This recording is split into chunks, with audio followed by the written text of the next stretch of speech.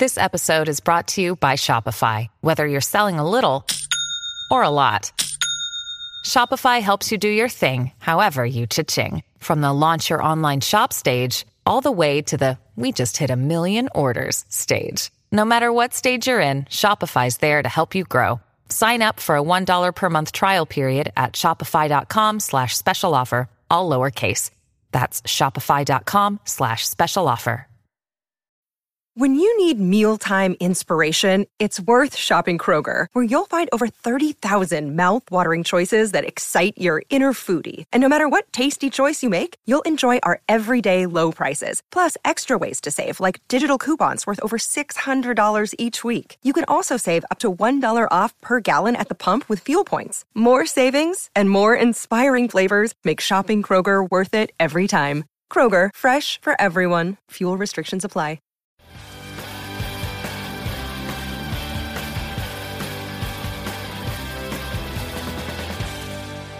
Hey guys, it's Joe here. And me, Kristen.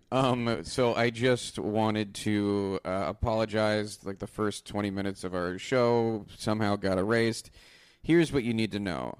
Our guest is the one and only Neil Walls, the creator of Future Rock Legends. The reason for the season. We are recording our recap of the induction ceremony. We came to New York. It's fun, it's exciting, and you pretty much just missed that we talked about how Stevie Nicks kicked the show off with Stand Back, Waddy Wachtel's on guitar, Don Henley's Surprise comes out for Leather and Lace.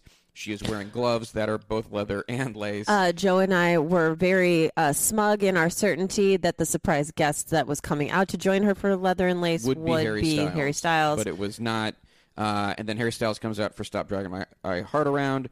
And then they do Edge of 17, and then Harry gives a speech, and then he is kind of, it feels like he's implying that he has or wants to fuck Stevie. Yeah, and we actually didn't talk about that the first time, but you're getting some more. No, we did.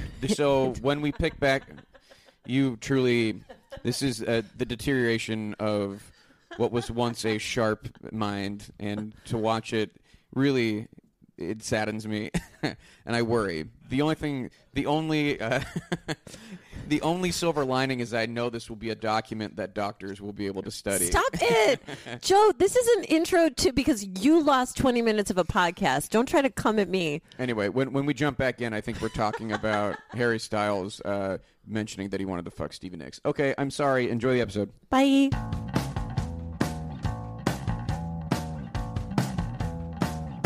I don't remember that, but yeah, there was something about some reference to a great songwriter, a great woman, a great lover. I don't know. I don't know a ton about Harry Styles, but he does have a very he's got that Gavin Rossdale vibe going right now. I think it's Dirty? just the way that his hair is and Greasy, being all yeah. British and Mm-hmm. that. So I had read online, and I didn't pick up on this, and I don't know if it's true. I don't know if anyone caught this, but allegedly... The vibes, what's happening? Allegedly, Stevie Nicks said that Harry Styles was from NSYNC, but I... Wait, what? I think either someone's kidding or I think somebody has joking to be. around or starting a rumor. Wait, somebody joking around on the Twitter, did you say? Yeah, apparently people aren't using Twitter to just recap the induction ceremony. They're doing all sorts of other things on this strange app. Harry's speech was fine. Right? Yeah, let's move on to the part that was the most interesting, which is Stevie. Our girl, Stevie. So where we were sitting, we could see the prompter, and in this case, lack of prompter for Stevie. She was just kind of going off the cuff for a bit, holding a piece of paper that she kept threatening to reference and then not referencing it. Yeah, just holding it and saying, I have in my, I didn't want to write a speech. I was really freaking out.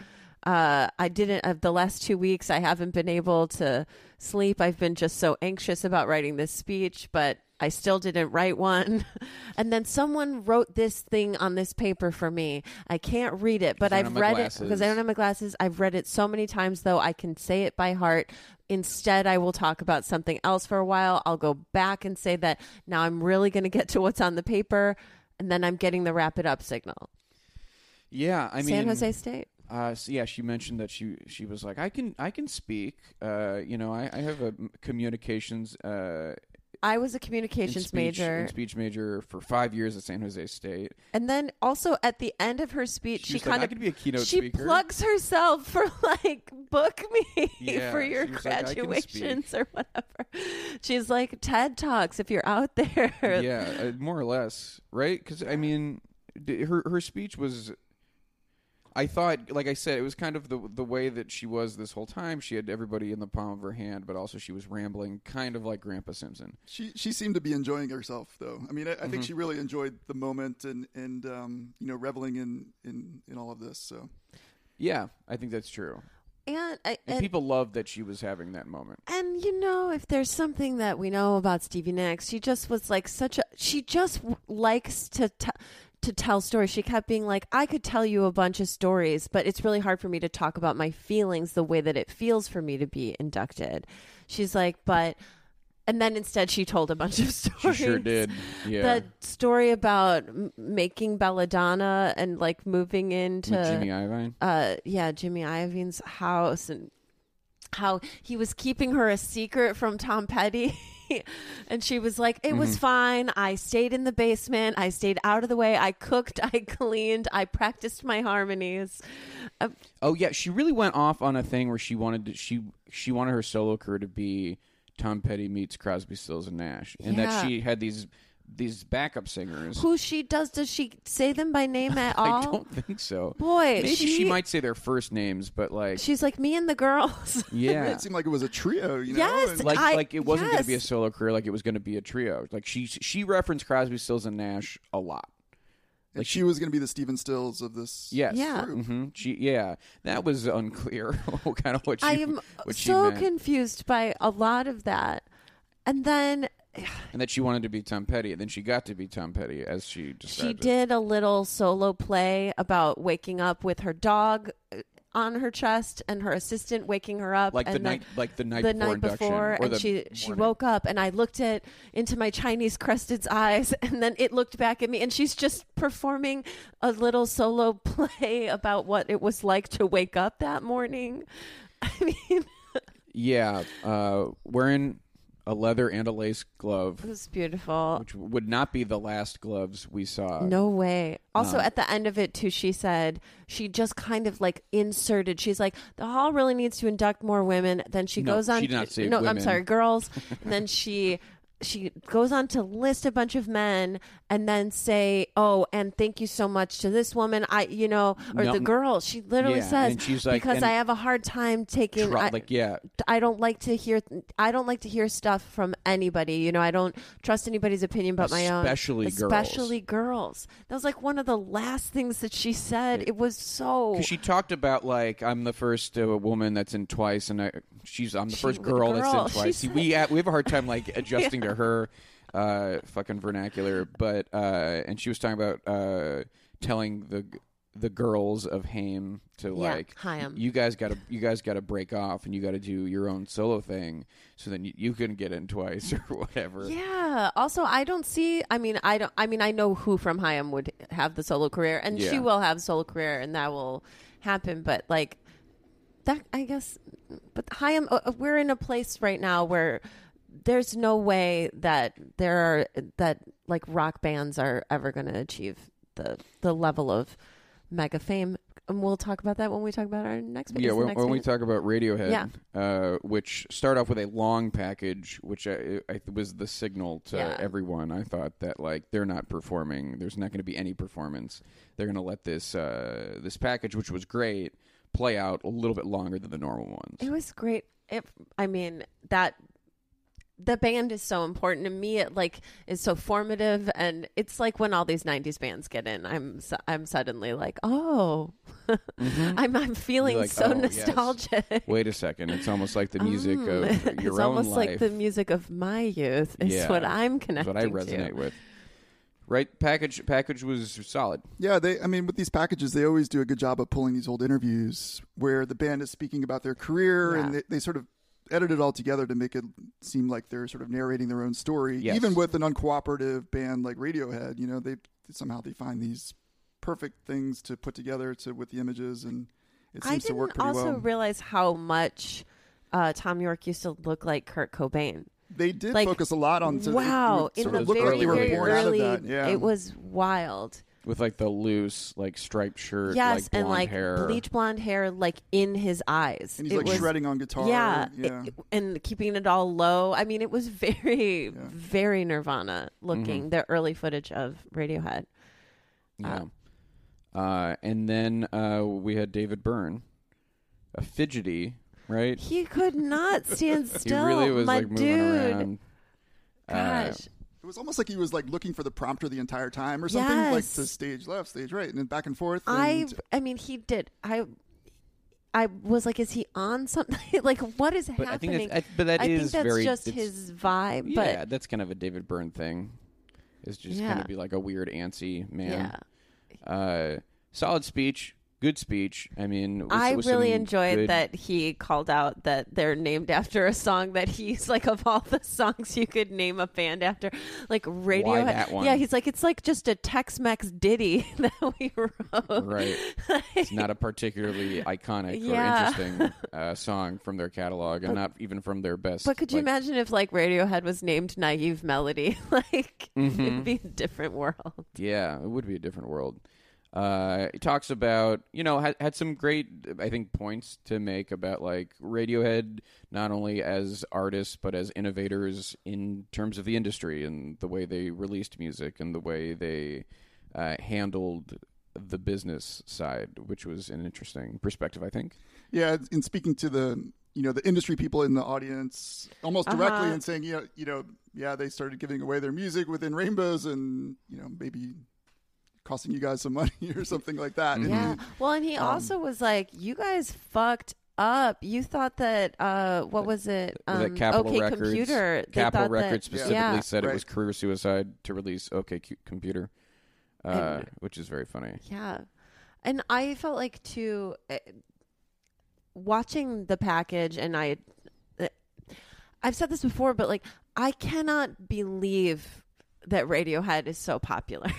Like, the music that they make for such is band weird. that can be challenging. Yeah. And freely expressing themselves artistically without compromise. They don't care. And just then there's all this footage of them playing to just like thousands and thousands.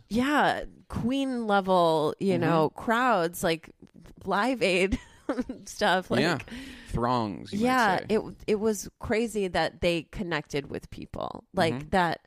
That's just what did someone say that Paranoid Android? That was in one of the speeches that Paranoid Android is the Bohemian Rhapsody of our generation. Yeah, it was an interesting, which is comparison. A wild comparison. And then he said, "I can't wait to see the movie."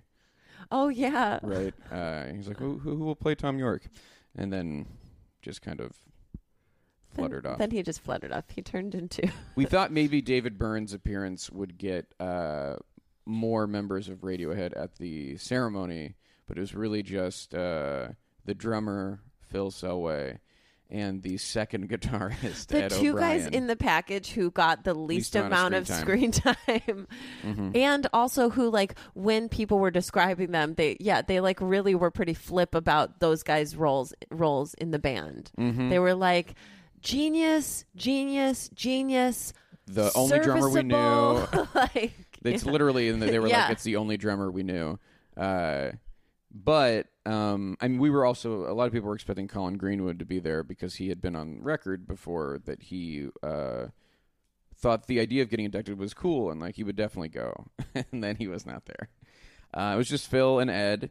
Phil got like a little choked up when he was talking about the fact that David Byrne was inducting them, which was nice. And then Ed O'Brien had the line of the night, I think, for the Radiohead induction. Yeah, and also just for Joe's personal vindication, edification as a human. Well, yeah, just him saying it's a big fucking deal.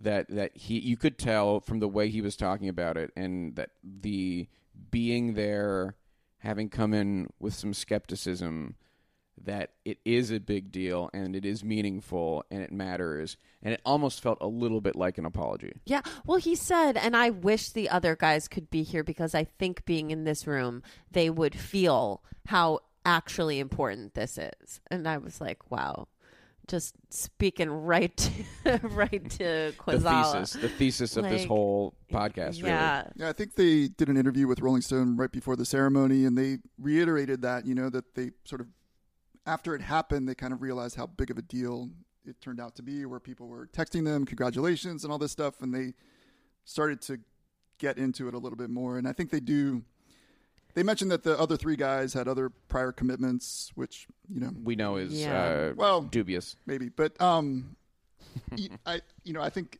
it was heartfelt, and it's nice to see that they at least did represent, and they acknowledged, it felt, the absence was so felt during that time. Like in that moment, they were so felt that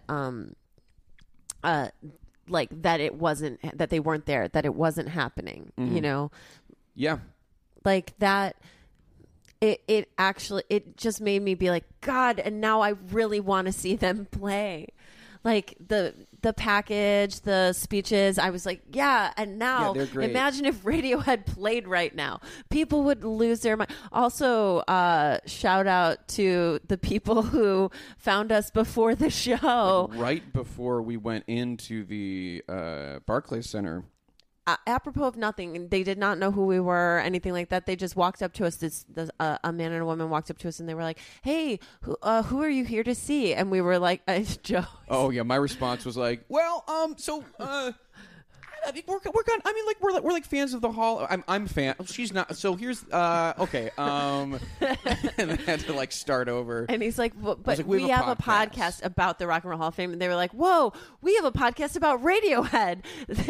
That of all the people we picked to talk to outside of this thing, it was you. And it's Radiohead Heads. That sounds right. I think is the name of their podcast. Radiohead Heads Radio, maybe. Yeah. Okay. I don't remember, but they were very pleasant. And they fun to talk to. Yeah, they were fun to talk to, but they were just kind of like interviewing us out there. You're like, can you tell us how the ceremony is going to go? And I'm like, yeah. And then I've been waiting all my life. And then at some point when we were talking to them, he was like, yeah, I was reading that like the Madonna induction was actually Iggy Pop in the Stooges. He was like, I was reading that on Vulture, and I was like, yeah, that was me talking. You were reading that, you our were reading article. my words, yeah, which was funny. But I think like if you came just to see Radiohead, how like wow. What a letdown. Bummer, yeah, there's always a hole, when there's no music performed by an inducted artist. Yeah. It's just, it's just a missed opportunity, and you never really want to see that. Last year with Dire Straits or NWA a couple of years ago, it's just there's an absence there, and it's you're never going to get that back because this is the Hall of Fame, right? So you don't get inducted again. That's right. Yeah. God, yeah. No, I'm sad about that. I would have loved to. Right. Have I mean, it seen wasn't them. as bad as Dire Straits. Yeah, God, they didn't even get an induction speech, right? No, they did it themselves. Gosh, It's fucking terrible. Let's hope that never happens again. That was real garbage. I hope they learned their lesson. And then Roxy Music was up next.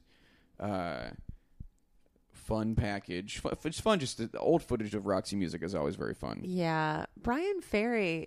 Just what a powerhouse. What a powerhouse of sensuality and glitter.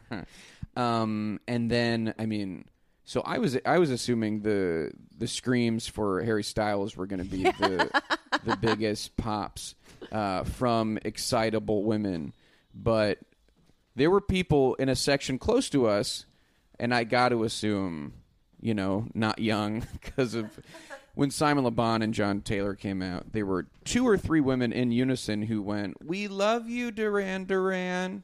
Yep. And it was weird.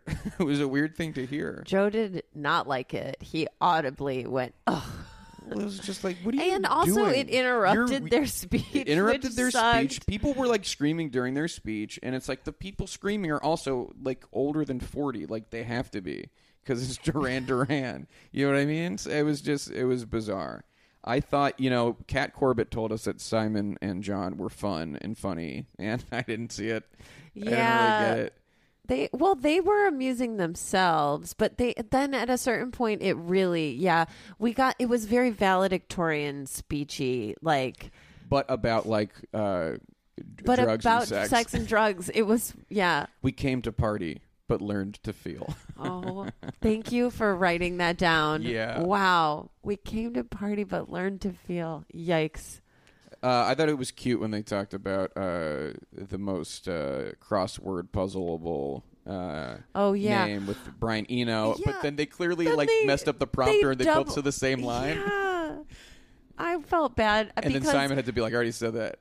And that's horror. Like, there's nothing worse than like mistiming on a joke, and then someone doesn't know that they've missed the timing. Then somebody, I mean, that was. It feels like I a really word show felt patter. horrible. Yeah. I didn't yeah. like it. Do you think this will bode well for Duran Duran's? Yes, they're going to be in. Def Leppard is in. Roxy Music is in. What is in the middle? Yeah, I mean, it certainly doesn't hurt to become a friend, a quote unquote friend of the hall. And it often will lead to sort of future nominations or a future induction, as we've seen in the past with Joan Jett and so forth. Duran Duran, I don't know where they fall in the priority list. Their name has come up here and there. But there's other 80s bands, too, that could possibly be in front of them, so to speak. Who do you think's in front of Duran Duran? Well, you've got ones that have already been nominated, like the Smiths and Depeche Mode, that you could argue that maybe they're going to come first. Or even like the Replacements. They're going to get like back channeled via The Cure. Like, it's Well, we can get in that later, but Yeah. I did hear that backstage The Cure were advocating for Depeche Mode. And they're voters now. And they're voters now. And there's a lot of them, apparently. I mean, we'll get to that. And the nominating committee did not change this year, so the people that had nominated Depeche Mode in the last couple of years, they're still around. They don't forget, so they'll. It's pretty likely they'll come back up around. Yeah. So when Roxy Music came up to give their speech, this was the first time we saw what would become a welcome pattern in terms of the induction speeches, which was one person speaking for the entire group. And usually the front man, but although not for the Zombies, I guess. Well, they didn't do that at all. They all talked. Yeah. But Brian Ferry spoke for the squad, for Roxy Music. He's here to rep his squad. And this is something that you've actually suggested in the past. The idea, because everyone giving a speech is laborious and like really eats up a lot of time. And it seems like there was some sort of. It feels to me like the hall said, you guys can all speak, but that will cut into your playing time. If you want to just have one person speak for all of you, we'll let you play some more. I don't have that confirmed. That's what it seemed like up top. But then as the evening went on and we saw the Zombies and Def Leppard just Joey Allen. So Roxy Music, The Cure, and Def Leppard all just had one person speak. Wow. Yeah. And so did Stevie Nicks. Yeah, and Janet. Janet. But yeah, I thought that was. I mean, I like that a lot. I think that's good. I like it too, but I will say I do like the moment. It is not frustrating, but it's harder that then the people who aren't also getting the glory again are not getting the glory, and they don't get to personally thank maybe the people that they want to thank. I don't need everybody to repeat the same names again or whatever. I'm very chill with like the front person gets to come up, they say the big story of how it all happened and they maybe everything. have the most time. Yeah, and then everybody else gets to be like, I love you, so-and-so, ... and thank you to these three people, goodbye. Like, Right. Or just to, like, have a moment where they get to stand there and be like, yeah, I was the third bassist for this, but, like, Or, I guess you miss out on those moments, like, when the drummer from Chicago kind of surprised everybody with, like, how badass he was. Yeah, I mean, it's like I'm never going to advocate for more speeches except for what I just did. So, right. In the future. The fact that it does voice, it gave a voice to the often voices. Wow, a voice to the voice. Yeah, I mean, it eliminates a big variable in terms of the time of the show. I mean, it was a 5-hour show last night. You can imagine how long it would have been if all of those inductees had Has spoken it been even for a couple longer than minutes. 5 hours before? I mean, 5 hours seems to be the standard run time. Yeah, not much longer than 5. I'm Yeah, sure it varies, but I mean, like if more people had been speaking for Roxy Music, they wouldn't have played 6 songs. I mean, and some of them were not full. It was almost like a felt like medley. abridged. I don't think any of them were full. I mean, The first couple were, but yeah. then there was sort of the middle portion where they played, I think, 3 short snippets. versions. Yeah. So they started with potentially Roxy's most challenging song and weird song, which is "In Every Dream Home a Heartache," which was like I maybe even suggested that in our episode as a joke, like because I never thought they would do something like that, and it was really cool. Because it's like it's a spoken word. No, it's slow. Yeah, and like, a dirge. And it, it's like a mood piece. Wow, it's a mood. It is a mood, and it's just like an organ, and then occasionally a saxophone chiming in. On Brian Ferry, talking like this, singing songs, and like doing that for minutes. Yeah. Which was truly wild, and like the way they had The they had, lighting, like, fog they and, like, really lighting stepped up and the lighting for that was fucking that cool. moment, which was neat. It was a very weird thing. It's not going to make it to broadcast. Yeah, I don't know unless Or in will an it? abridged form. Oh yeah. And then they played "Out of the Blue" from Country Life, which I had to text Neil and be like, "Do you know what this is?" Because, like, I mean, those first 2 were not the expected, a little more populist choices from Roxy Music. They were for the fans. You might say they were out of the blue. Well, it's great that they. I mean, I love the sort of the trade off of the speeches for more music because it lets them, especially with these long careers, Yes. you get to represent these different eras, and Roxy Music's sort of a perfect example of that. Mm-hmm. And then, of course, we finally got "Love Is the Drug," which that might have been abbreviated a little bit. It felt like, I mean, they didn't start with the sound of, keys in an ignition and like someone walking down a cobblestone street or whatever in high heels. Yeah. But I couldn't tell because this was the moment when we were positioning ourselves to better seats. Repositioning ourselves. Yeah. And then they did a short More Than This and then a short Avalon, like kind of the Avalon duo. And I kind of wonder if this was part of the negotiation, if they, this is what HBO wanted them to play, those 3 songs, and like, okay, sure, we'll give you a medley of those, and then we want to play these other songs too. It's hard to know sometimes, HBO and the Rock Hall, they definitely sort of give their preference for certain hits to be played. Mm-hmm. But, you want to respect what the artists want to do as well. Right. And then they did Editions of You, which was their 6th and final song. Crazy. Wow. Weird. Who saw that 6 coming? songs and weird and kind of weird ones too. Well, yeah, I was like, oh, wow. Art rock, huh? Like, it's here, baby. Yeah, I mean, and cool. It's as we said in our what I'm gonna predict award-winning Vulture article. Roxy's induction was really good for the Hall, and it was good to see that kind of band get in.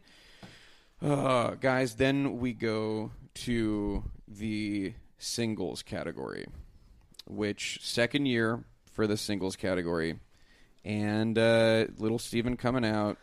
Oh, wait, this is where Joe's about to go off. Are you going to go I bet off Neil too? will go off too. Neil rolled his eyes too. So we did a whole episode where we drafted a lot of songs that we thought could be picked as singles.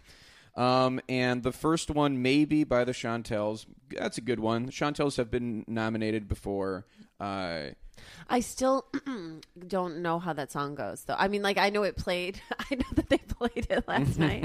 But I just mean, like, off the top of my head, I'm like, I got some women in there, women of Yeah. color. That's great. I think Maybe Yes. is a good song and a good candidate for this. That's the song I think that And was I on my loved the list when we were footage of drafting. them. Yeah.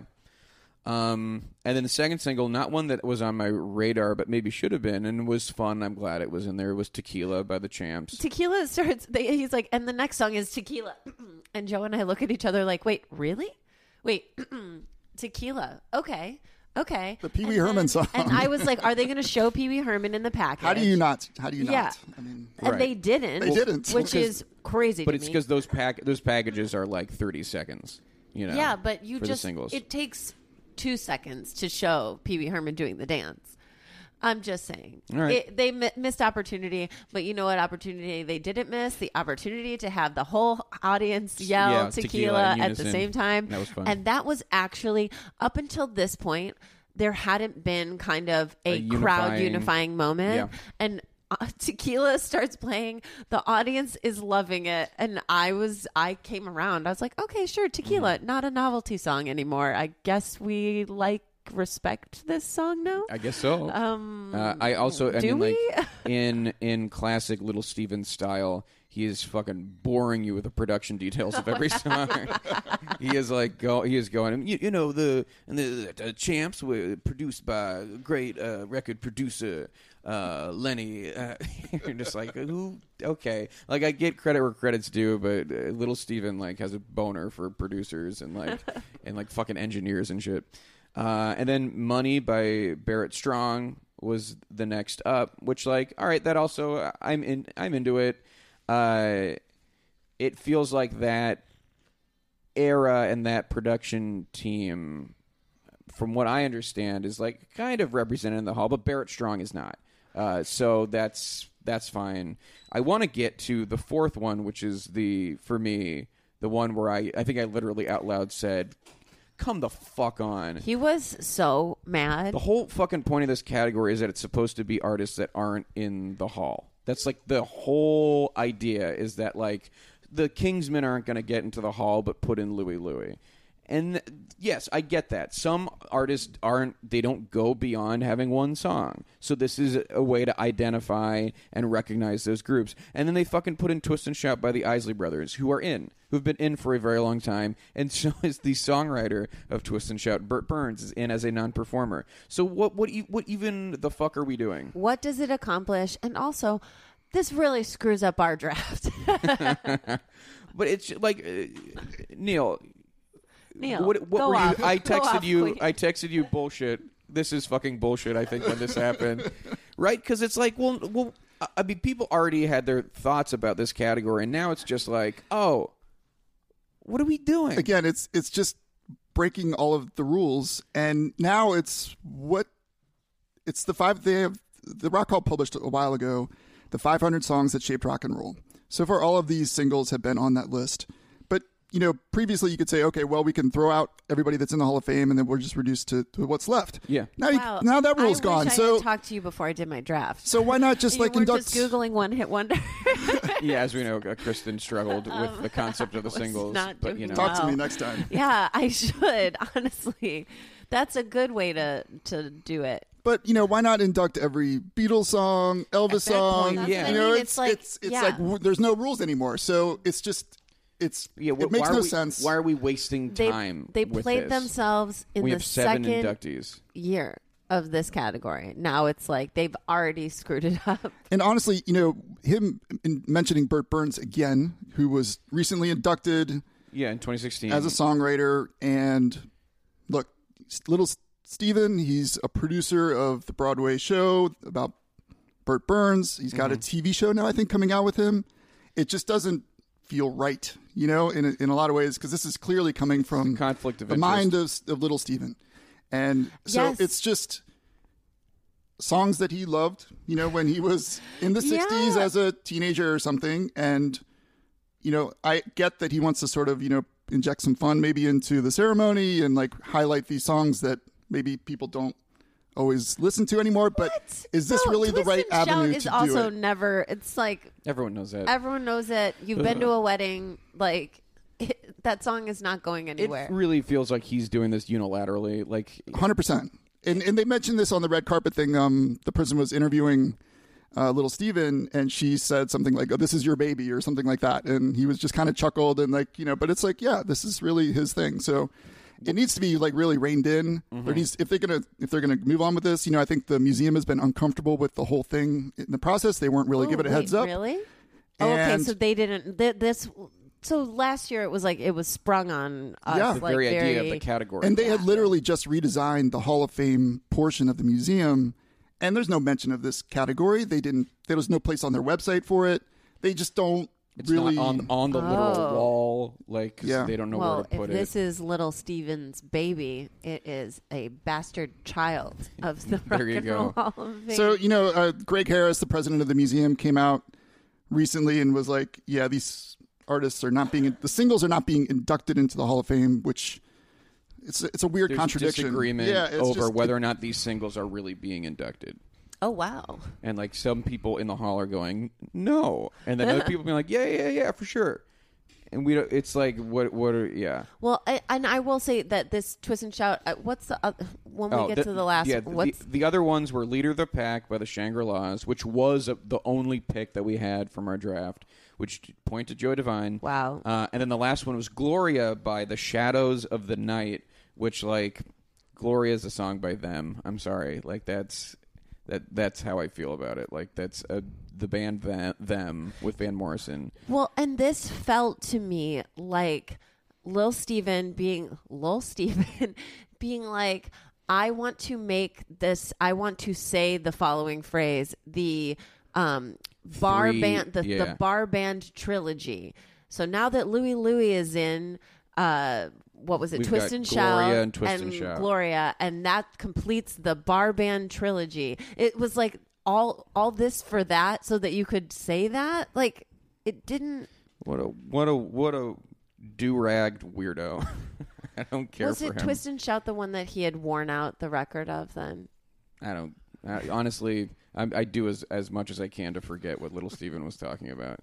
As you know, I was clenching my fists. He did actually. He was speaking at like full volume, Joe, in the audience. I was like, "What the fuck are we doing?" He wasn't trying this fucking bullshit. I think I maybe even threw my arms up and looked around. Like he was anyone looking was around care. for someone to like reinforce how he was feeling. The brothers are already in. What it is? Out loud, just like, well, and the Isley brothers are already in. Like, nobody around cared. Anyway, the room then came alive when they started playing the package for The Cure, and it was so clear that there were a lot of Cure fans in the audience. And it was just then like that was like the turning point for the night, where it was like, because then Trent Reznor's speech was really good. Yes. It was fucking well, and the Cure package was great, and it once again reminds you of just how many songs they have. How many songs long career they have. of really great songs. And, kind of Robert Smith doing, like, kind of acknowledging his own darkness and, like, how he was doing, like, cloaking all of these dark feelings in beautiful, upbeat pop songs. Yeah. Trent Reznor, which you referred to as Bradley Cooper, playing Stephen Baldwin. Yeah, Stephen Baldwin. Based on his look alone. Had a really great speach. I think maybe the best speech of the night. It was great, yeah. Like, truly such a fan and so influenced by them. And I think maybe the pull quote from this speech was... Trent Reznor was saying... It hits all the boxes. It ticks all the boxes of a speech that you want, which are, it's personal, He but lists he great lists songs. He lists great songs. He does the bio speech, but also from a personal angle, which is what that's what kind of the best induction speeches talks about are. being an outsider and like talks about how maybe they weren't always critically beloved. Yes. Which that I kind of is suspect because they were kind of critically beloved, but I know what he means. But he means like they weren't like darlings in the way that Springsteen was. Yes, and also that like they were weird, which was cool. But then he pulls he ticks that final box for the Joe Quazala, the "Does my mom know them" box. It's like that je ne sais quoi category. What he says is he says there, I have made my comments before, and I've expressed my skepticism of accolades and awards, and perhaps this institution in general. And one of the reasons for that has always been, if X, Y, and Z are in, why isn't The Cure? And like that was for him always the talking point. And he was like, I can't begin to tell you how meaningful it was to get a call to ask me to do this and to be here and to be a part of this night. And it means so much to me and to a lot of people. And it was like, oh, fuck. Yeah, he's right. It was cool. It was great. And then And also it made everybody in the crowd feel that it was important. Mm-hmm. Like that was the most unifying part of the night was The Cure. Mm-hmm. And then all 10 inducted members were there, which was crazy, given that, like, leading up to it, no one really knew who was going to be there from The Cure. I know a lot of, like, Cure fans were in our mentions and stuff on Twitter being like, oh, it seems like only 2 people are going to show up. It's like they all were fucking there. And Robert Smith was the only one to speak, again, part of that pattern. And, like, he seemed moved in a way that, like, he was, like, visibly, like, kind of taken aback by how much it meant to him. And he was making what I call Herm face, where he was, like, kind of, like, his mouth was being curled to the side. And he was, like, doing the very Robert Smith thing of, like, having his hands on his face. Yeah, it was, like, it was dear. Mm-hmm. You know, it was darling. Like, he seemed to be impacted by what was happening. And he pointed out, I don't know if you had any idea, that Rob Light was his champion in the room. Yeah, I think Alan Light also was advocating for The Cure. I could be wrong, too. I think that's what Alan Light said when they announced it. Wait, are these the Light brothers? Wait. No, they're different. Alan Light is a Rolling Stone writer. And Rob Light, as I recall, is Bon Jovi's manager, right? I think so, but he also like produces the ceremony, and he's one of the top guys. He's one of the top guys. He's got some pull. Mm-hmm. It's wild that he pulled for Bon Jovi and then The Cure. Like maybe that's proof that he can be trusted, because he's not totally biased in one direction. He's just fully open to people who deserve it for for the jocks and the goths. For the jocks and the goths. Yeah. And then they play, and I thought The Cure's performance was the best of the night. Yeah, it totally was. It was incredible. Like, it felt like the stage changed, like it just like looked different, the way the lighting was. They got like a concert production for it too. Like most of the time when the other people are playing, it's just pictures of them in the background just fading and stuff. And they had like, it looked like a regular concert, footage, like backdrops and stuff. Yeah, it feels like in recent years they've stepped up the concert production with the lighting and all that stuff. Yeah. It seems a lot more elaborate now. Yeah, and it was the current touring members. None of the old members played with The Cure, which was kind of too bad, but like they were still great. And I mean, I get it. They tour, and that's the band right now, which is Robert Smith, Simon Gallup, Reeves Gabrels, Roger O'Donnell, and Jason Cooper. And they sounded great. Fucking Simon Gallup was truly running around the stage with his bass. Yeah, he is my favorite of everybody, with his little half man bun and his white pants, and he was a little energetic. They started off with a song that I had to Google because I didn't recognize it immediately, which is "Shake Dog Shake" from Head on the Door, which nobody was expecting. No one saw that coming. Did you? So we talked before the ceremony, Neil. Yeah. And you said you knew the running order of their songs, and right. so you knew that one was coming.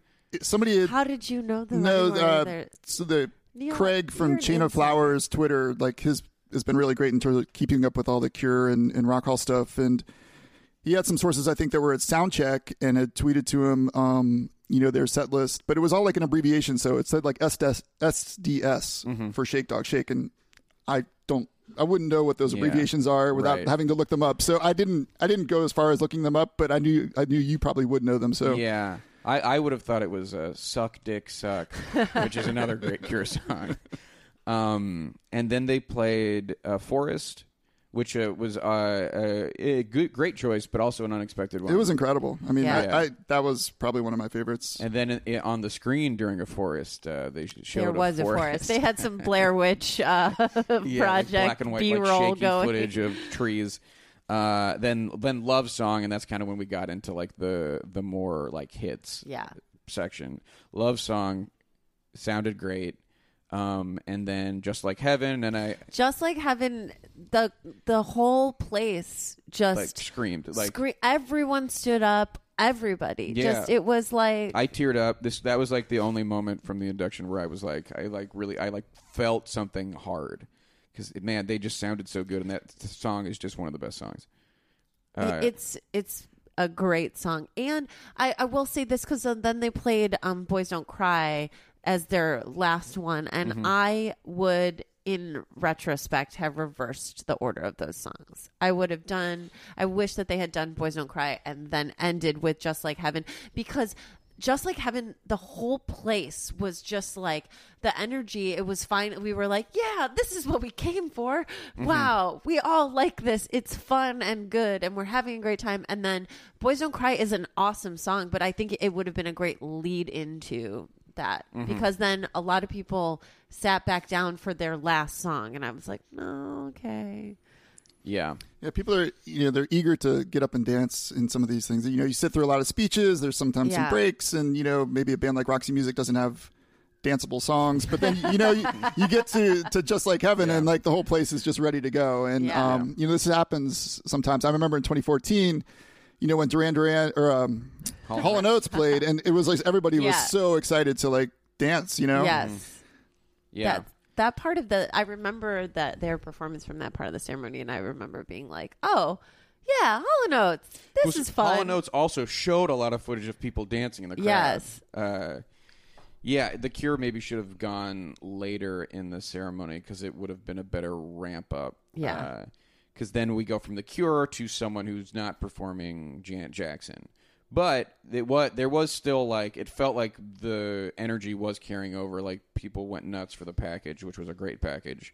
And yeah, you were like, Kristen kept pointing out, like, oh, this is like Paula Abdul years. Oh no, this is just all choreography. Well, you can see the choreographers too. Well, Tina Landon was like so instrumental into like shaping what we think of as 90s Janet, like the Janet album, like choreographing all of those music videos when it was very impactful to me at that time. And so I was really happy. Janelle Monáe came out, looked great, had like almost like a Rhythm Nation-y like suit jacket and pigtails and hat. Yeah.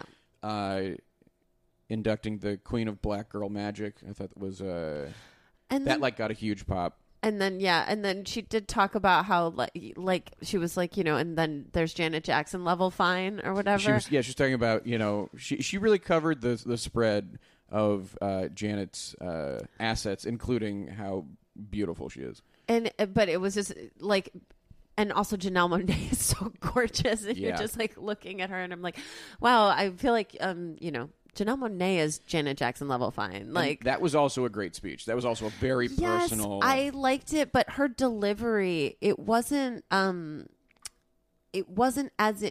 I felt like toward the end she was maybe getting there, but like it just because it was so long, perhaps there wasn't, as she was speaking directly to Janet. The times when she spoke directly to Janet, I was like that. And being like, girl, you are the background on my phone and have been for 7 years. That was great. I know, and I was thinking to myself, like, what would you even do? Like, if you found out that like Beyonce liked something you did or whatever, it's just like that's insane. Yeah. Like, and every day I look at your picture and it gives me inspiration. Like that's what she said to her. It's great. Yeah, and like that one was super personal, which was great. Just for the moment of her being like, yeah, seeing Janet Jackson on TV, unlike anyone I had ever seen, and being like, oh shit, yeah, I can do that. Yeah, that's that kind of says it all. And then we're like, great, so she'll definitely do something, right? She'll perform. Janelle will certainly perform. We didn't bring her here just to talk. Interesting. Maybe she'd do an Aretha performance. Janet's speech. Well, there was a dramatic pause after Janelle inducted Janet, where Janet wasn't coming from backstage. She sort of emerged out of the audience, or the tables. Her table. Very slowly, and with an escort, and it felt a little dramatic. Yes. Yeah. Here she comes. Creating that. Well, that was, you were like, where is she coming from? It was taking a while. Right. Yeah, it was interesting. And then when she finally got on stage, and she's in a very formal dress. Yeah. And you're like, she's not performing There in that was dress. no way. There goes the chance of the performance, because at that point we still didn't know. Yeah. No. And I was sort of like, eyeing the stage setup as they were changing over, and it's like I could see the zombies, like the keyboard coming out, and so I was like, that doesn't look like a Janet setup. Definitely not. I know there have been rumors about why Janet didn't perform, and that like someone posted on Twitter today that had something to do with Michael Jackson. Yeah, on Variety, like during the ceremony, there was an article saying that I guess they got word through sources that it was sort of a dispute between Janet and HBO because of HBO's involvement with the Neverland documentary. Interesting. We have it on relatively good authority that it's a production issue. That she wanted a production Janet Jackson value concert that they could not provide. From our shadowy insider. Yes. Was that it was a full on production thing, and she wanted like 100 backup dancers and then everything. if it was going to be a tribute, she wanted it to be like it had to be Beyonce and Britney Spears, and like she wanted everybody, and so there was no compromise for that. I don't know about where you were sitting, but every time people were speaking on the microphone, it was very soft. Very soft. And also Janet Jackson speaks is very a soft-spoken person. So it was a little tough to hear her. But I certainly heard her thank her father a lot of times. She talked about her family a lot. It was extremely uneasy in the room because she kept referencing her family, and everyone's like, she started it with, I didn't want to be a singer. I didn't want to be a superstar. I wanted to go to college and be a lawyer. And we were all like, and it was my dad's dream that I become a superstar. She really contradicted herself a lot in the speech. She was like, it was my dad's dream that I become a superstar, but I was always hanging around my brothers, trying to get into the studio, it was my dream. And like, it's like, your family fucked you up. Yeah, they really did. And you thanked them for it a lot. And Michael was not mentioned by name. She mentioned her brothers, talked about the Jackson 5 getting inducted in 97. But it was, I don't know about you guys, but the whole time, the room, everybody you could feel it in the room, right? Like, don't say anything about Michael. Like, this could get really uncomfortable. And she did a good job of. She skirted it, but it almost got hairy there for a second. Oh my goodness! She rightly gave a shout out to Jimmy Jam and Terry Lewis, made them stand up. I liked that a lot. And then I tweeted about it, and Jimmy Jam liked the tweet. He gave it a fave, which we assumed meant like, oh, he's no longer here. Yeah, like their by the table time seemed empty. After that induction, she thanked her choreographers. Yes, she did. I was very happy about it. She thanked Questlove and had him stand up. Yeah, she had him stand up. That was great. Because that's, if anyone has gone to bat for her in a meaningful way. She's an icon, and I'm glad that she's in. And then, go ahead. Well, her speech in and of itself, and then in the end, she talked about more women. She said in Rock and Roll Hall of Fame in 2020, let's please induct more women. That was great. Which was, very good. I liked that, but her speech was interesting. It's really interesting when the world is like, we know Joe Jackson was like not good. Like, we know. That's like, it's like a known thing. And then she just kept being like, and my father, he believed in me. He pushed me. He helped me so much. What a great man. And we were all like, we know he wasn't. Yeah. There's like several movies about it. Like yeah. And then that was the end of the Janet induction. Is that she left the stage. And then we went into the zombies. I'm trying to remember if she talked about how important her family had been to pop culture or whatever. Who talked about that? She did. I think she said like, she was just talking about how much of an impact her family had like internationally on pop culture. And then she was like, and now I'm here. And I did it on my own. And but she said I did it on my own. But then she talks about how when she was 14, she couldn't do anything. And her dad just brought her to Berry Gordy, right? Sounds right. Her dad like brought her to the record label and was just like, this is my daughter and you need to sign her. It was just like, it was a... And being like, I did it. I made it on my own. My family isn't famous. Anyway, got to go. Yeah, it was an interesting speech. I don't think it'll get cut, so everyone will be able to... Yeah. And then we went to the Zombies. Their package, mostly newspaper clippings, as I recall. It felt like a lot of like newspaper clippings and like pictures of ads and stuff, and them talking about how like they didn't get to, they had some hits, but they didn't get to appreciate it. Also, man, vintage Zombies, that is my type. If you had to just like... Yeah, Kristen kept going, ooh. All of those newspaper clippings, all of the old photos of the whole band, just like them as a conglomeration. That's a look. I'm into it. They were good-looking young liked men. It. And now here we are 90 years later. Speaking of looking good, Susanna Hoffs. Holy shit. Susanna Hoffs, I think, is backwards aging. Like, she looks great. And then during her speech, she mentioned she was 60 years old. And the crowd almost went like, no! Stop! You get it! What shit? Really, people around, you everyone could feel went, it like no. reverberating throughout That was the biggest bombshell of the night. Is that Susanna Hoffs is 60 years old. I still don't believe it. She looks 25. I am not exaggerating. She looks so good. I should stop myself from speaking any further. She just looks great. And her speech was a little book reporty, I thought. It was clear that she loved the band and she was like so smiley and joyful, but boy, there was not a lot going on there. Not like impassioned. Yeah. We were bordering on Webster's dictionary defines zombie as, but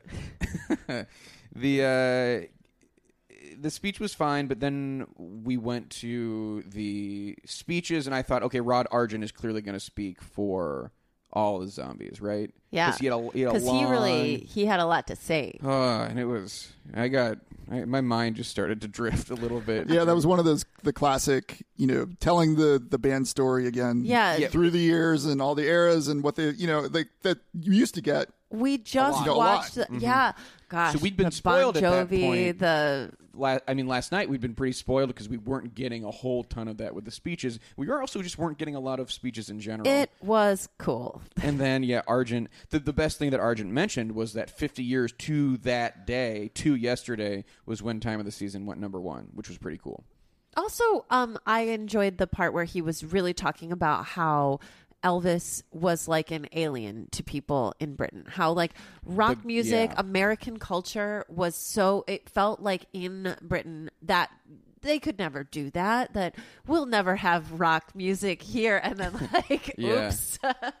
And then finding out that Elvis had some zombie songs on his jukebox. Yeah, and how much that's what that was the one. It wasn't the Janet Jackson on Janelle Monáe's phone thing. It was like he was like, when I found out that Elvis had one of my songs on our songs on his jukebox, it like was the most meaningful, crazy thing I could ever imagine. I was like, started with Elvis for him and a lot of people. When it's it comes like to rock. Finding out, like that would be like if Beyonce was like, I listened to your comedy album. Like I mean, like I have to lose my. And she's like, I saw you like, on just the makes thing. no sense. I'd be like, that like would be. I was just trying to think of who would that make, who would I freak out? Because like he seemed so genuinely, he was like Elvis Presley. I'm like, yeah, but that's because I'm not as old as he is. Yeah, there you go. They all talked and it sucked. They all didn't speak as long as Rod did, but definitely not. But then, Colin Blunstone came up and said some stuff. But we got to see that guy's hat. Hugh Grundy wearing a Ladysmith Black Mambazo hat. And then Chris White said some things too. And it was like, all right, this was a kind of like inductions of we're years bringing it back. old. Well, exactly, inductions of years past, and also because they were the oldest band to be inducted this year, and they were the most like in the tradition of the hall. You're used to seeing gray-haired guys drone on forever. We cleared out the 60s. We did it. We'll see about that.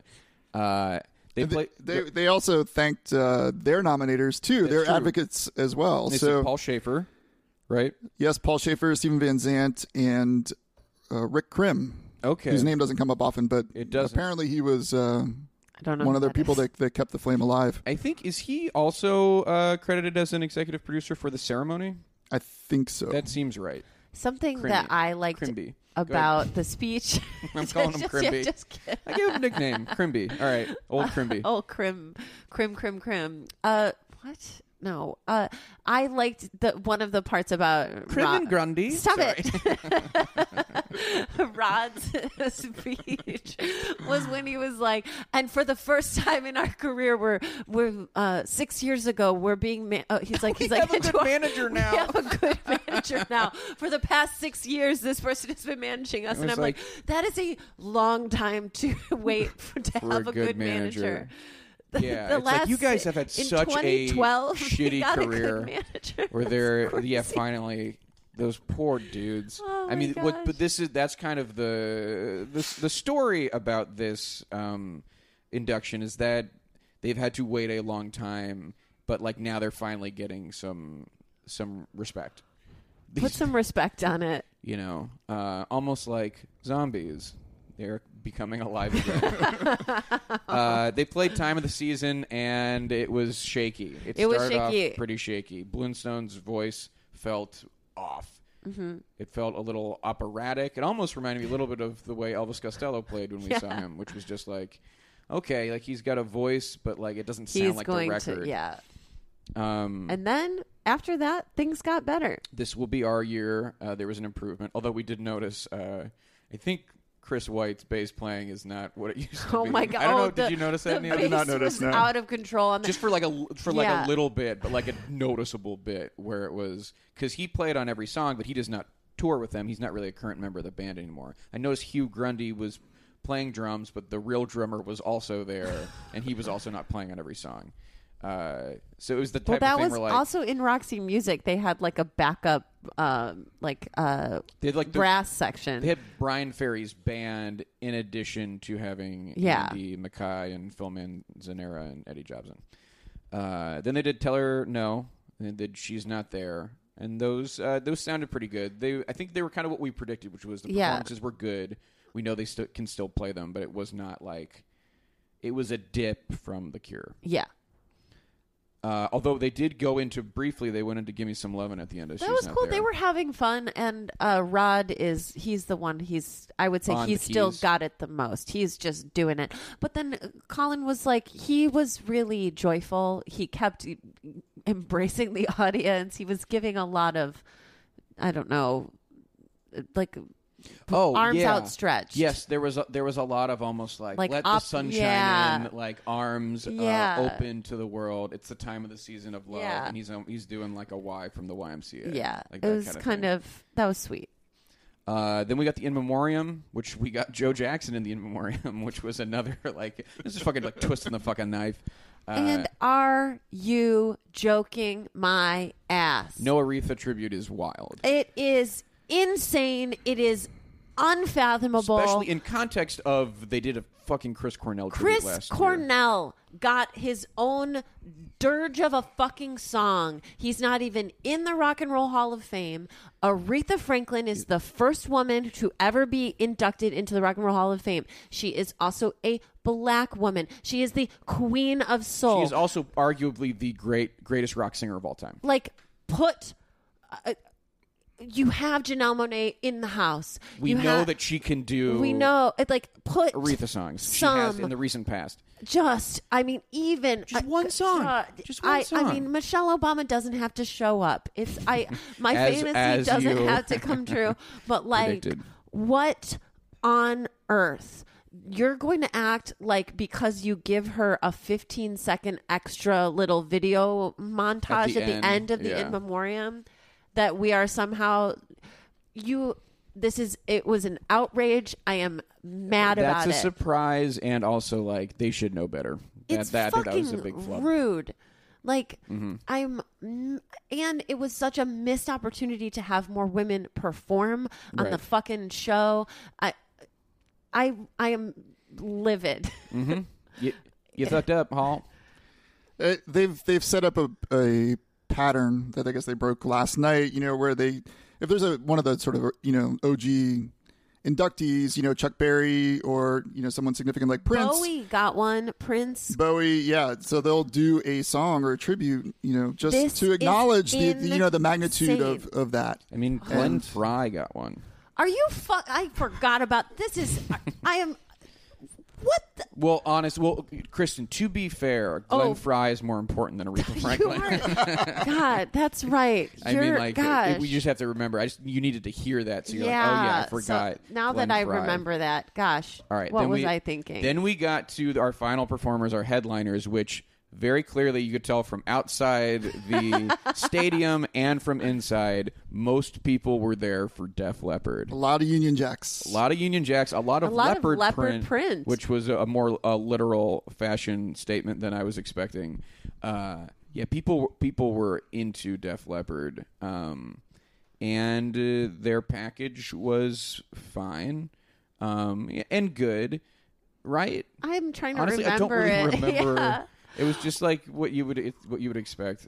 You know what though? The thing that I think is interesting is just the idea that like it was like if they did not form Def Leppard, like that they are old school. It really is a Bon Jovi type story to me in some ways. Like it's just like they were kids. They were in high school. They were in a town that they like needed to get out of. That like there was, if they didn't do this, they would work at the factory. That was it. Mm-hmm. Like Bon Jovi, their drummer lost their arm.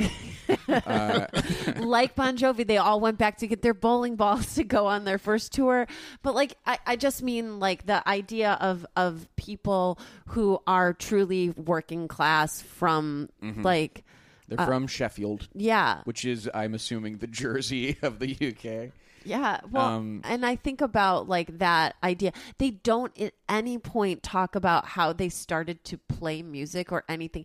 The thing about Def Leppard is like they're not musical. Do you know they don't at any point talk about like don't talk about anyone's virtuosity. They like didn't the really sophistication of the music, and they didn't talk at all about like how they started playing music either, or like how it all happened, Yeah, I kind of get what you mean. Their origin story is like you get a little bit of that from 16, when Brian May talks about them, right? But yeah, they were teenagers. They were young. And we did in the package. We did get our first acknowledgement, and we would come back to this a lot because it is the craziest thing and maybe rock's best comeback story of the drummer fucking losing his arm and then staying in the band and it not like really losing much despite the limb, which also shade to have Radiohead King of Limbs with Def Leppard the same year. Wow. A rude thing to do. There was be like, oh, you lost your arm, or I'm the fucking king of limbs. Yeah, it's like, that's very mean. Well, and there was a lot of shade at the Def Leppard thing. I mean, they were also saying that, like, in order to stay a rock star, you can't get fat. Don't get fat, Don't Robert get fat. Smith. Subtweeting Robert Smith out loud. Like, very rude. Brian May, good speaker, kept it personal, which was needed. Yes. And welcome. And he had a great jacket on. He was wearing was shimmering. Purple, like, velour suit jacket with just the shoulders were shimmering, though. It wasn't an entirely shimmery jacket. Mm-hmm. It was tasteful. It was a subtle shimmer. And I loved it. I love his barrister wig hair. I'm like, it was a good speech. And it was really personal. That whole part about the phone calls, Right, that the first phone call that Brian May got after Freddie Mercury died was Joe Elliott, and then the first phone call Joe Elliott got after Steve Clark died was Brian May. Like, these guys are tight, and there's a lot of love there. And also, I believe it was Phil Collin who saved Brian May's life, or maybe it was Joe, from incinerating on a pyrotechnic. Joe. Yeah, Joe saved his life. Just grabbing him. Phil Collin was in the back doing push-ups. But Brian May's speech was solid, and it was compelling, and he's embraced the whole, inductor bit with Def Leppard, and I think he's really enjoyed doing interviews in the lead up to this, and he was clearly enjoying himself, with the speech, and he's got a personal connection with them, which is always what you really want. Because they've known each other for so long. They all toured together. It's just that was sweet. I enjoyed. I liked his speech was great, and it really lined up nicely that like Brian May has been like a celebrated figure this past year. Yeah, because there are like other years in recent past where it wouldn't have felt like as big of a get. Weirdly, yeah, no, that is totally true. Oscars, like, right months now, ago. exactly. Like this is the time of the season for Brian May. Okay, this will be his year. He's in the Zombies, right? Yes, okay. Correct, 100%. And then, so then they just have Joe Elliott speak for all of them, which is too bad because I couldn't get a good shot of Phil Collin wearing a suit jacket over nothing, or being fucking not wearing a shirt but just a suit jacket. Joe Elliott he's got some weird stuff going on with his hair. It like just doesn't look real. It looks like looks like suburban mom hair a little bit. Yeah, I don't know. Maybe it's real. They said don't lose your hair and don't get fat. Those are the rules. I mean, they also said what an honor. I mean, Joe Elliott said what an honor to be sharing the stage tonight with all these great artists like Stevie Nicks and like the Zombies and like Roxy Music. Bands that have really influenced us and that we have come up with. And just didn't mention The Cure. And we were like, fucking jocks and goths. That's what's going on here. Yeah, they don't care. So glad that they didn't all speak. The best part of Joe Elliott's speech was talking about like we've overcome these things, and then he gets the fucking Rick Allen thing, and he's like I just can't say it enough. Like what? And then Rick was crying, and it was everybody stood up. It was like a standing ovation. Yeah, that was one of the best moments of the night. That was really great because truly, it can't be emphasized enough that like. That's just the fucking craziest thing in the world. Well, and it was our pal Patrick Fabian who like sold me on this idea that like how important it was that like they had just broken through when he lost his arm, and the record label was like, get a new drummer, and they were like, this is our friend from this is our mate. This is our mate. This is our mate from secondary school. From college. Excuse me. Sure, college. Which Kristen's traveled abroad, so maybe you didn't. I was popping off in the stands, just letting everybody know. He means high school. That's what they call it. I've lived abroad. He would have said university if he meant college the way we think of it. People appreciated that. They love it. But they waited for their friend. They said, we're not moving forward. Otherwise, he'll have to go work in the factory, and he can't. He'll only have one arm. One arm.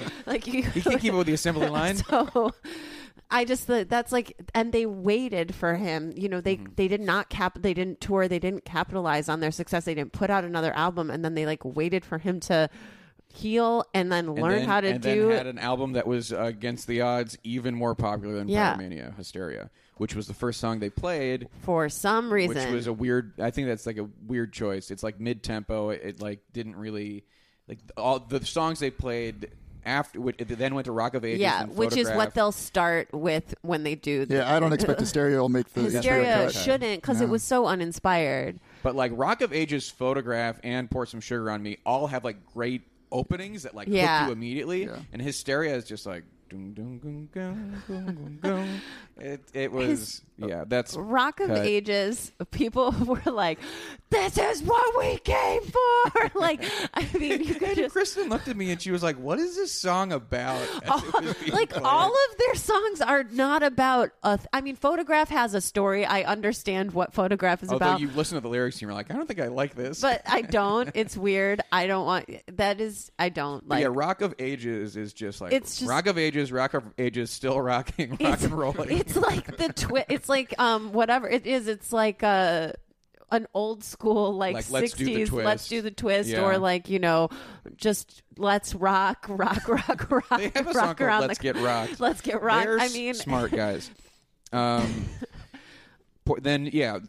but Photograph. But that's Rock of Ages was great. They sounded great. In Hysteria he didn't. Joe Elliott didn't sound good. The band sounded fine, but like Rock of Ages, they sounded good. Like it was kind of hard to deny. Everybody was just kind of like, "Fuck yeah, these guys! They sound like the record," which Patrick Fabian promised they would. Literally, it was like listening to the record live, and it was full and alive. And I think "Photograph" is my favorite Def Leppard song, and that was also like. That was just great. Phil Collin took off his jacket. He could be free to And Phil Collin, we should say, is fucking ripped. He is jacked as beyond hell. belief. It was wild. And there were more shots There of were him. gratuitous shots of his guitar. It was just fucking, with his abs kind of like flexing above. It was wild. It was beefcake shit. He and It was Susanna really- Hoffs must like have the same Voodoo. regimen, like the health regimen or something. I mean, they're both like at least over 60 and look incredible. So Looking great. Hey, reach out to Robert Smith because, I mean, Robert Smith, though, is an interesting one because the fact that he chose to look like a maniac early on, he kind of gets to maintain his look as he becomes fat and old. He can I'm just here for have it. Weird hair and put I eye makeup love on. it. I really like that. I love it when people just are allowed to age. You know, Stevie Nicks looks incredible, but it's like she looks incredible because she's had like very good plastic surgery and fillers done. Colin Like- Blunstone looks like Mr. Burns. Yeah, he's not doing so hot. Although we talk about we objectify these people pretty. Yeah, we're but mean. like that guy Rod, he's got looks a cool okay. old guy vibe. He's aged gracefully, Rod Yeah. Argent. And then it was like, are we going to get a jam? And then, because Def Leppard left the stage, but they came back. said something so weird when they introed this thing. They were like, usually at this point there'd be an all-star jam, but we've decided to do something classier. What? And then there was still an all-star jam. And Like, it was was, it really? but it wasn't. They were like, this is how we get away with not inviting everyone up and only having one woman on stage. It was like it. Because it was Def Leppard, Brian May, Rod Argent, Colin Blunstone from the Zombies, Little Steven, Susanna Hoffs, and then surprise, Ian Hunter from Mott the Hoople. And then they did all the young dudes. Right, and just it's like Stevie Nicks, no. Nobody from The Cure. Roxy Music, Like, nobody yeah. from Roxy Music. Which is also weird like, because- these are genres that could have combined, but because Def Leppard was in charge of, like, being, like, because Def Leppard was, like, the core band that was still on stage. Also, there's a saxophone in all the young dudes, and, like, Roxy Music's one of, like, the only rock bands I can think of that has, like, a prominent saxophone player. Who was there? Yeah. To me, it was good, but like it felt, he said, we're going to do it classier and we're going to do it. It sounds like Trump. Yeah. I didn't like it. It was like a way to exclude people and make it more bare bones. I wanted, you know how I feel. Well, bring everyone up there. everybody on stage. Get You know, Janet. Everyone swaying their arms back and forth, seeing all the young dudes. Like it But doesn't. Ian Hunter, that was like a legit surprise. yeah, and you know, Paul Schaefer was not there again, as far as I could tell. Like he wasn't Involved. It wasn't with- involved in producing the jam Directing, and yeah. directing things. So Is he you know, okay? I think he's fine. I think it's fine. Okay. But you know, like when has he not been there last year? Was he not there it's- last for year? the last couple of years, he's dialed down his involvement. But you know, he used to be the house orchestra, Yeah, and a lot of people would. I have watched a lot of induction ceremonies now. I was like, oh, are we going to see his weird? Is it his bass player? Yeah. His Oh, weird Will bass Lee, player yeah. with the Yeah. weird hair, like Who has little boy hair. yeah. But he might have been the one responsible, at least, you know, for inviting everyone and sort of including more of these groups to get your more traditional jam. I don't know, Yeah. but you know, with this one, I don't know how to explain the absences. I mean, What these the bands F? may be long gone by that time. You know, I don't think sometimes artists that get in early in the evening, they're Do out you of think there. Stevie so. was gone? I think Stevie stuck around just because it She's seems at like home she with her enjoys... Chinese crusted, doing another show. It seems like she enjoys the hall as a thing. Like Yeah. we've seen her in the audience for the induction ceremonies before, Yeah. you know, and she's been involved. I don't know. It's hard to tell. Might have just been backstage, you know, and just like it's Def Leppard. But there was no tribute performances tonight. Correct. Or last night, and there were no, like, that was the only surprise guest. Oh, and Don Henley. Don Henley and Ian Hunter. And I wonder if, like, because I bet if Def Leppard had their way, I mean, Brian May was a good inductor, but, like, I think in the press they mentioned Ian Hunter as someone they would have loved to induct, but he's not, like, famous, you know. So, like, to get him involved. And I don't know about Mott the Hoople's chances of getting inducted eventually. I would say they're pretty slim. So it's like kind of letting him have a We thought that moment. there was going to be "We Will Rock You." That was the song. When Brian May came out, we thought maybe they'll play Just "We hearing Will Rock his guitar, You." yeah. But I thought All the Young Dudes was a fun choice. Yeah, it was cool. I enjoyed it. Unexpected and a fun way to cap an eventful and exciting evening at the Rock and Roll Hall of Fame. Oh my gosh! Do you have any stray thoughts, Neil? Boy, no. I think overall it was a great night. I think it was maybe a Janet and a Radiohead performance shy from being like a really like all-time episode, all-time ceremony episode. I know. Here we go. Yeah, for sure. I mean, the highlights for me were really the Cure's performance was outstanding, and Yes. Stevie Nicks' too. I think they just really sort of energized the whole place, which often doesn't translate on HBO, but like when you're actually there, it really kind of. This is why we come to these things, Yeah, right? totally. It can be an incredible moment. Oh, you know what I thought was really funny was just how many people didn't know what was going. I forget how. I'm plugged in you are now. so deep in it that like when the woman next to me was like, "Oh, who's that? The Bangles?"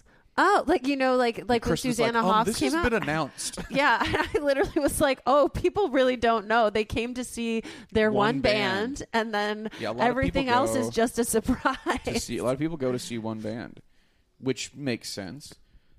There's not a But lot of it's people, like the weirdest festival with no theme, Mm-hmm. It's like usually it's like similar types of music, and you can enjoy it all Right, day. yeah. Like you go to a festival. This is like Yeah, I mean, yeah, I think you're right. Well, I think that just about does it. That feels like where a does thorough... this rank on your like? Where do you like? How do you feel that this induction ceremony like ranks for you as far as where like Ones I've been to. yeah ones you've been to and like ones you've watched, like where do you put it? 2014 is probably still my favorite one. Just I think the Nirvana thing really put that one over Yeah. the top, and then 2012 had a lot of also really great moments too. That I mean it's in there. I don't know where I. Okay, you'll need Looking some more back on it, perspective. exactly, yeah, exactly. You'll We're have to still too watch to fresh. see what makes it to I air. mean, it can't be said enough. This was one of the more music-heavy That was really great. ceremonies. Yeah, more no, songs played, that I can think of any. that other. is a welcome change if they can keep that up, and I hope HBO doesn't cut too much. I mean, I suspect they'll cut at least a song one or or two two from yeah. each, but yeah. It's interesting And to it also feels super obvious which ones. yes. Well, and when I was coming into this, I was like, oh my God, 5 hours. Like, I am not going to be able to survive this. But because there were more musical performances, I was like, oh, could get through it. It didn't feel over long. By the end, I mean, it was done, but I wasn't like, oh no. I mean, yeah, there's a world where you had to sit through 45 minutes of every member of the Cure speak, Oh God. Plus, if it's like 10 people, yeah. Anyway, yeah, it was a great concert, great time. And it will be on HBO on Induct April more women. 27th. That's what I want next year. All female class. Yeah, you and Stevie and Janet are on the same page there. Yeah, on most things. Well, anything else? I think that just about does it. Yeah. Great. does this end ceremony season? Ooh. I is it think we going to go have- through to I think it might go the through broadcast? until the broadcast. We have some God. things planned if everything goes according to plan. I think we'll have some fun and interesting episodes coming up soon. So watch out for that. And if not, we have 2 secret canned In the vault. episodes That one should not see the light of day, but it might be funny if it did. Neil, people can of course follow you at Future Rock Legends LGNDS, right? Yes. And the website is futurocklegends.com. Yes. Neil, do you have any more merch? This Future Rock Legends shirt that you're wearing, do you have more? Are they sitting in a garage somewhere? What's going on? No, I don't have any more. I think I gave my last one to Eric last year in Cleveland, who writes the Erocracy blog. Okay, sure. So if you want more, email me, contact me, something like that, and maybe we can do another If you find run. one, don't do a run just for me, but like if you found one, I just think it would be great to give to Joe someday. Yeah. Anything else you'd like to plug, Neil? No, I just want to say, it's been a real pleasure hearing this podcast for the last year plus. You guys are awesome. And, I want to speak for sort of like the greater like Rock Hall community that's sort of been built up around this thing, that it's really great sort of hearing a voice to it in a way. It's not just sort of Twitter or websites and things like that. But I know there's a lot of, we're all sort of doing this thing, and it's sort of a weird obsession. And so to kind of bring another one into the community, and it feels great. If you weren't obsessed, like that's well, thank you, Neil. That's very nice. And we love doing it. Yeah, that's really kind. And we can't thank you enough for the work that you do that allows our podcast to exist on some you're the level. rock upon which this Rock Hall podcast was built. Yeah, very well said. Kristen, you got anything you want to... Oh, I don't know. At K-Stud across all platforms. At K-Stud across all platforms. HelloKristen.com. Great. I'm at Joe K on Twitter, jokewasall.com. We want to thank... When is this coming out? This will come out later today. I'm going to put it out immediately. Oh, okay. Well, Joe and I are going to do a show on Sunday night. If you're in New York, come to our show. If you're in New York, come to the Pit, 10 p.m. Yeah. Just if you go to our things, you'll see it. Yeah. We'll post about it. It's around. And rockhallpod@gmail.com. If you want to email us, we like that. At rockhallpod on Twitter. We did a recap on Twitter, so check that out. Review us on iTunes, 5 stars only. If you are giving us a review because of this episode, mention Goths versus Jocks. Yeah, Goths versus Jocks. Yeah, throw That's that in. pretty good. Throw that in the review so we know it was this episode. We want to thank Yusu Kim for the music. We want to thank Mike Lloyd for the logo. We want to thank Tommy McNamara and Tom Takar for the space and the equipment and allowing us to do our weird podcast in their home. We appreciate that. You got anything else? No. All right. Thank you, New York City. Yeah, we want to thank the city of New York, who was kind of like a character. Was kind of like the fourth guest, the fourth chair of this podcast. I like to think was New York City. Yeah, let us know if you could feel the difference in today's episode. I'm Joe Quazala. I'm Kristen Stutter. And who cares about the Rock Hall?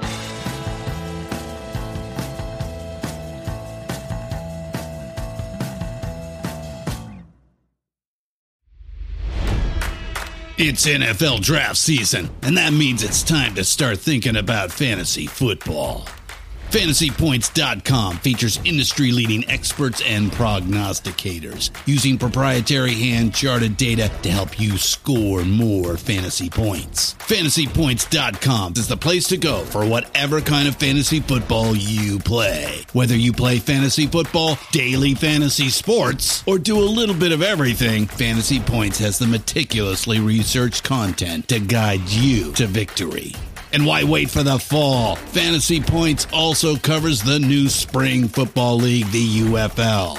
Join the guru, John Hansen, Scott Barrett, Joe Dolan, and other massive names in the fantasy football universe with an exclusive offer. Use code Pantheon for 15% off any Fantasy Points package, including the all-in package, with access to every article, tool, and data nugget that Fantasy Points has to offer. That's FantasyPoints.com and code Pantheon for 15% off at Fantasy Points. FantasyPoints.com, code Pantheon. Score more fantasy points.